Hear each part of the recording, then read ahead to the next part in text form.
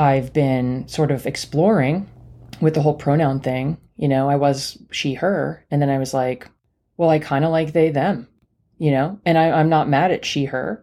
I'm not, if somebody refers to me as she, her, that's fine.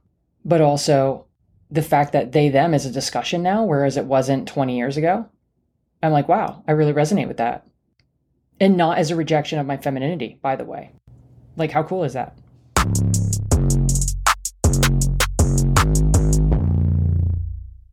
The way it works for me, at least, I don't know if you agree with this. I've heard some non-binary people say that it's a lot like this for them, and I don't know if it's also has to do with like neurodiversity or not. But for me, at least, it has a lot to do with whether or not I'm being perceived by someone else. Like the way it was put in a song by Will Wood is really good. He says, "I am quantum physics. My witness brings me to existence."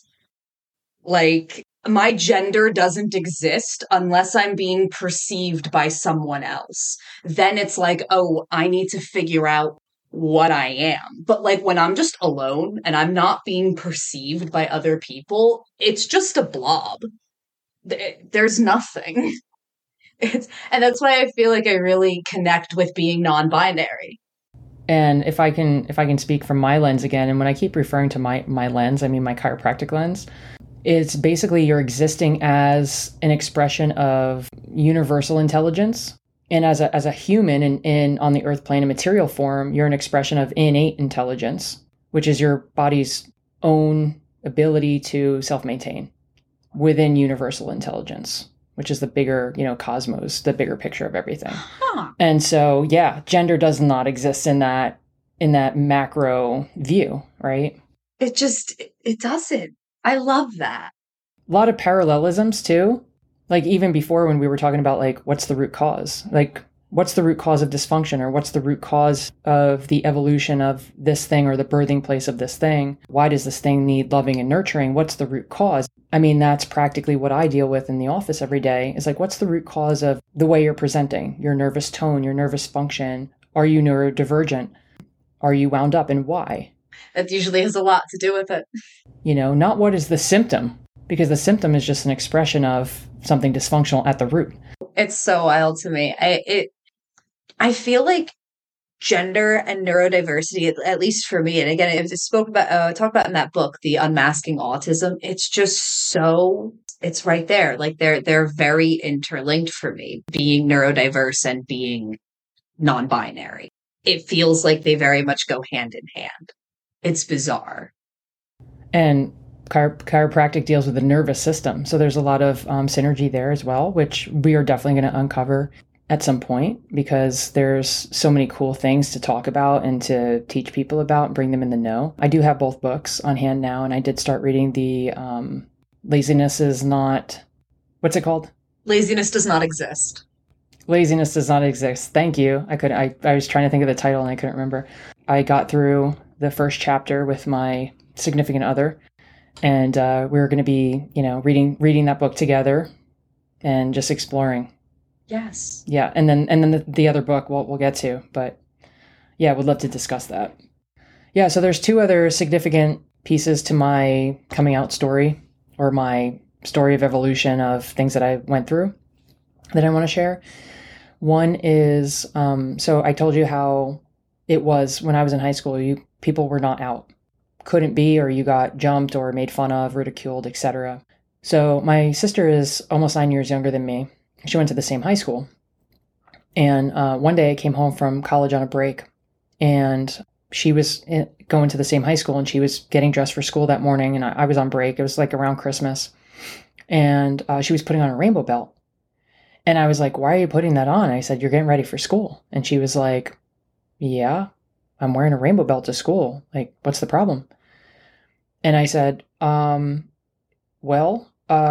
you afraid you're going to get your ass beat? And she was like, Jenene, it's okay, like, to be out now. All my friends are gay. And she's like, and my sister's gay, and I'm proud. I'm a proud ally. I'm a friend. And honestly, even today, I think my sister might, I know she's kind of dipped, but I don't know. Maybe like if she revisited, maybe she's not exactly entirely straight either. But That's not why she was wearing the rainbow belt. She was wearing it because she was basically in support of our community. And just to show you, like, in 9 years, how much evolution there was, because she was like, what are you talking about? You know, acting like I was being some like helicopter sister, like hovering over her. And I'm going, no, you don't understand. Like, when I went to that same high school 9 years ago, and people used to get their asses beat for anything rainbow related, for looking at another same-sex individual. So, and even when I was in college, I had a pretty significant amount of negative experiences where, you know, the cute girl that I was talking about with the spiky hair, we went ice skating, and people were yelling at us dykes because we were holding hands on the rink. We walked through campus a few times where people would yell out the dorm windows, you know, hope you die dykes, etc. So I've been exposed to a lot of like just hate in general, you know. That was one of the things I wanted to share. It's crazy, right? Yeah, no, that it makes sense that you would be so nervous and protective for her, though, considering all of the things that you had been through, even, you know, prior to that, but also rather recently. You were on break from college and you still experienced things like this in college. Like, you know, the world was still not a hunky-dory place. And it's one of those things where, like, that is wild. It's crazy. Yeah. It's so weird how parts of the world can change so much and parts just don't. Exactly. And I you know, we're in the tri-state area, so things I think are a little bit more progressed than other parts of the country. There's always exceptions. I grew up in like the northern tip of New Jersey, and like it's so weird. Like we always used to call it the Alabama of New Jersey. Like the whole of New Jersey would be like perfectly fine with everything, but then there was just this little tip that was just like, no. It's so bizarre. Yeah. My family moved to the Poconos from Jersey. But nowadays, I think the Poconos is really made up of all New Yorkers and Jerseyites now. And it's really progressed, and they're doing a lot of building, a lot of gentrification. Still no gay hangouts, though. Like, literally none. No, I moved to Lancaster, and there was literally one gay bar, and it was like, there was one gay bar in Lancaster, and that was like the only like queer hangout, and then it closed down during COVID, never reopened. I was like... Yeah, you gotta go down to Philly.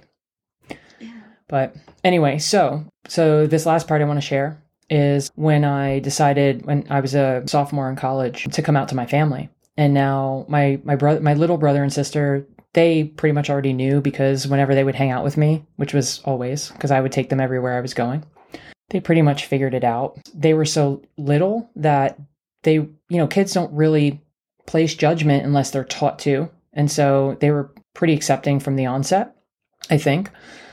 They haven't told me otherwise. And so the method to my madness was, okay, I'm out at school. I'm 4 hours from home. Let me tell all my friends first, because that'll give me a little courage. And then I'll work my way out toward the most important people in my life. And so I was like, my parents and grandparents are going to be last, because I really care what they think. And at the end of the day, if I don't have the opportunity to have a relationship with my parents or my grandparents, that would be earth-shattering for me. Right. And so I was kind of testing the waters, like, okay, let me come out to my friends first. And I did lose some friends that I used to hang out with.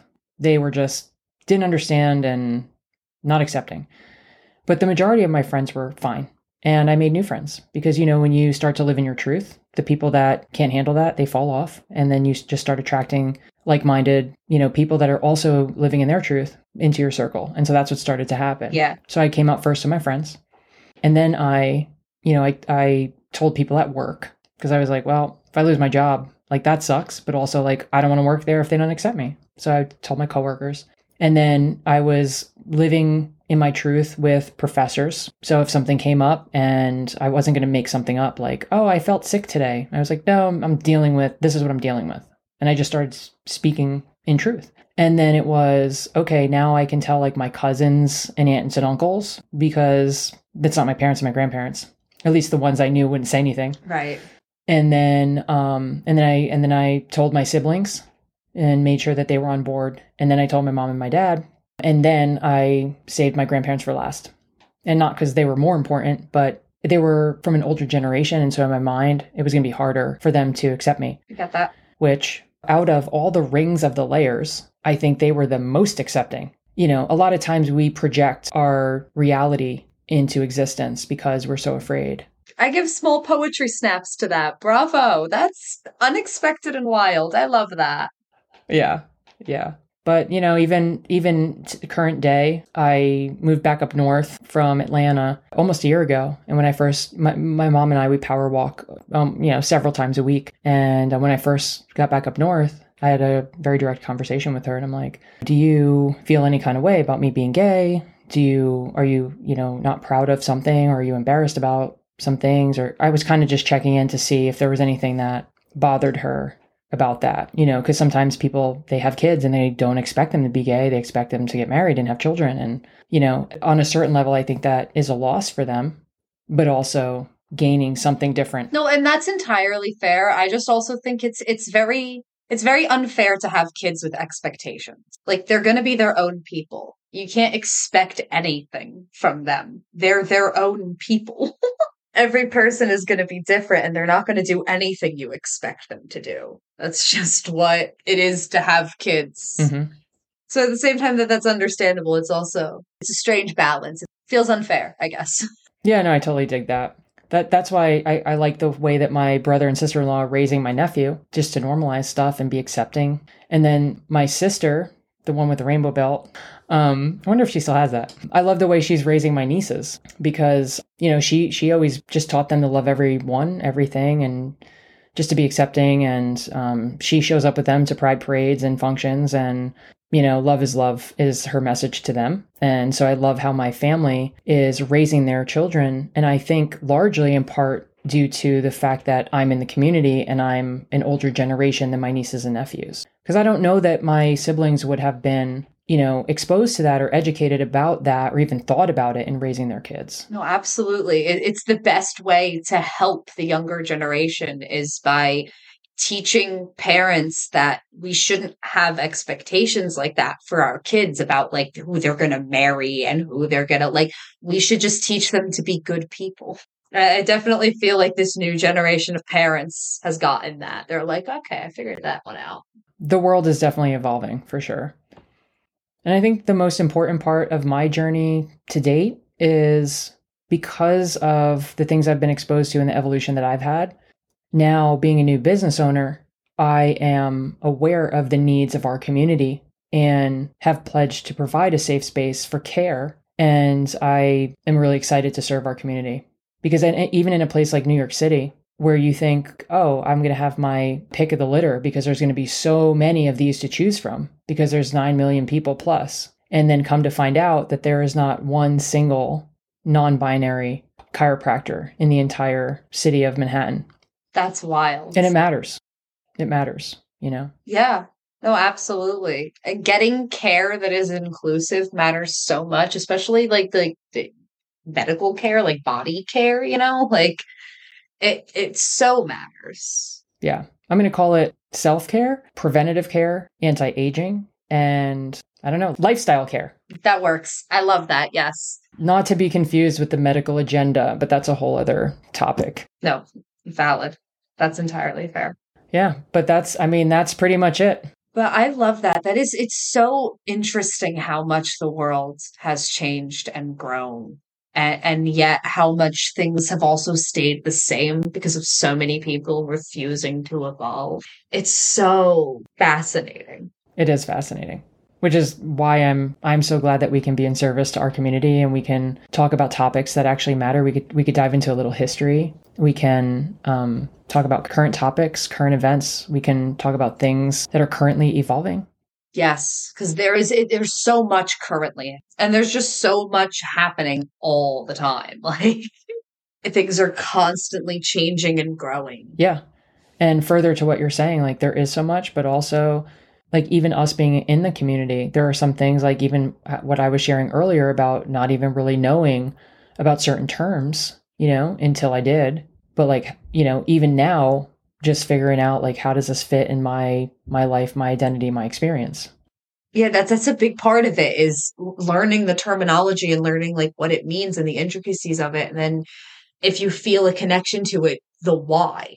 Because like we can learn about all this terminology and then just be like, okay, that's just like, it's good to always learn about anything you can, but that doesn't mean you're always going to feel a connection to it. But sometimes you learn about something and it's like, wait a minute. That's one part of it. And I think the other part is just being able to speak intelligently about it and understand it in a way that you can have intelligent conversations about it. Yeah, and it's very difficult to do with things like identity and feeling, like emotion and attraction. And because that's the thing, is there's being like pansexual, bisexual, homosexual, and then there's also like panromantic, biromantic. Like there's those aspects of it that can be broken down even further. Like it just goes so deep. The rabbit hole just keeps going, and it's so interesting. Yeah. Which makes me super excited about everything that we're doing. So, but that's my story. It's nothing to like super write home about, but there were some key moments in it. You know, I learned a lot about it, and I'm really glad that I was exposed to the things I was, because it made me a super strong human today. And it's also led me to become even an ally and an advocate for the LGBTQIA plus community, even recognizing that I don't know everything, but I'm willing to do the work. I'm willing to get deep and dirty and talk about the hard things, the things that people aren't talking about, or they are, but they're not really talking. They're more talking in private. And I love this. I love that we're able to get on here and just provide value to the world. Yeah, really bring these conversations to the surface. Yeah, exactly. It's so important. People don't realize, like, people try to brush off how important these things are. Things like like gender and sexuality and things like that. But it's some of the pillars of like what it means to be human. It's who you are and who you love. Like, is that not the human experience in a nutshell? That's it in a nutshell. Yeah, like it's who you are and who you love. Is that not the whole reason we were here? I thought that, like, was I told wrong? I really enjoyed hearing your story. I love how you were able to observe all of the different ways people would react to queerness around you, while at the same time, like, it's clear that there were parts of it that were internalized. You didn't let it affect the fact that you still like came out and did it at a time where a lot of people just stayed in the closet. A lot of people through the 90s and early 2000s just stayed in the closet. Like it was just easier and safer that way. But even with observing all of the different interactions with queerness around you, it was just kind of like, fuck it, it's me or them, And I love that. I genuinely love that. The only thing I can do is just be honest and live in truth. I can't pretend. Honestly, it's the best way to do things. Facts. Yeah. And we're going to keep working toward and hoping for the day when coming out is no longer a thing. And it's just, hey, here's my partner. Yeah. Rock on. Isn't that amazing? It fills me with such joy. That is queer joy. Yeah, exactly. That, honestly, a whole episode could be dedicated to just like the idea of queer joy and like just that whole concept and the way it is literally like it is a physical feeling and like it's so unique from just joy.